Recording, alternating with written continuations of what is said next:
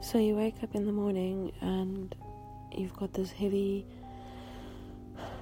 pain in your chest, and you're not quite sure why you're feeling like that. And then the tears come, and it aches. Your chest aches, your body aches, and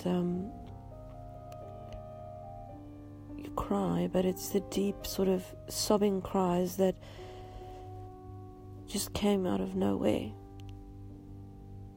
Now, I've walked a long path since Gordon passed away, but it's absolutely fascinating that it's 2 years down the line now, coming up to our wedding anniversary, and the biggest thing that's laying on my chest right now is the fact that we never actually even had our first wedding anniversary. That's the troubling part. That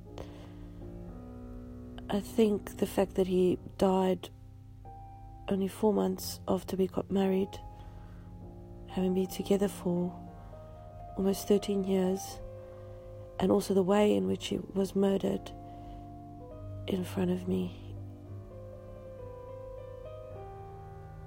it's very heavy when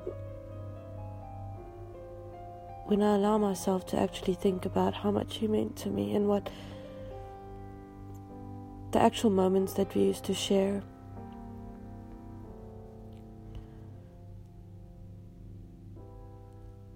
I survive because I don't dwell for too long on feelings like that. It's like picking up a hot kettle, or touching the side of a hot kettle, and you just quickly touch it, and then you tap it to feel, is it hot enough?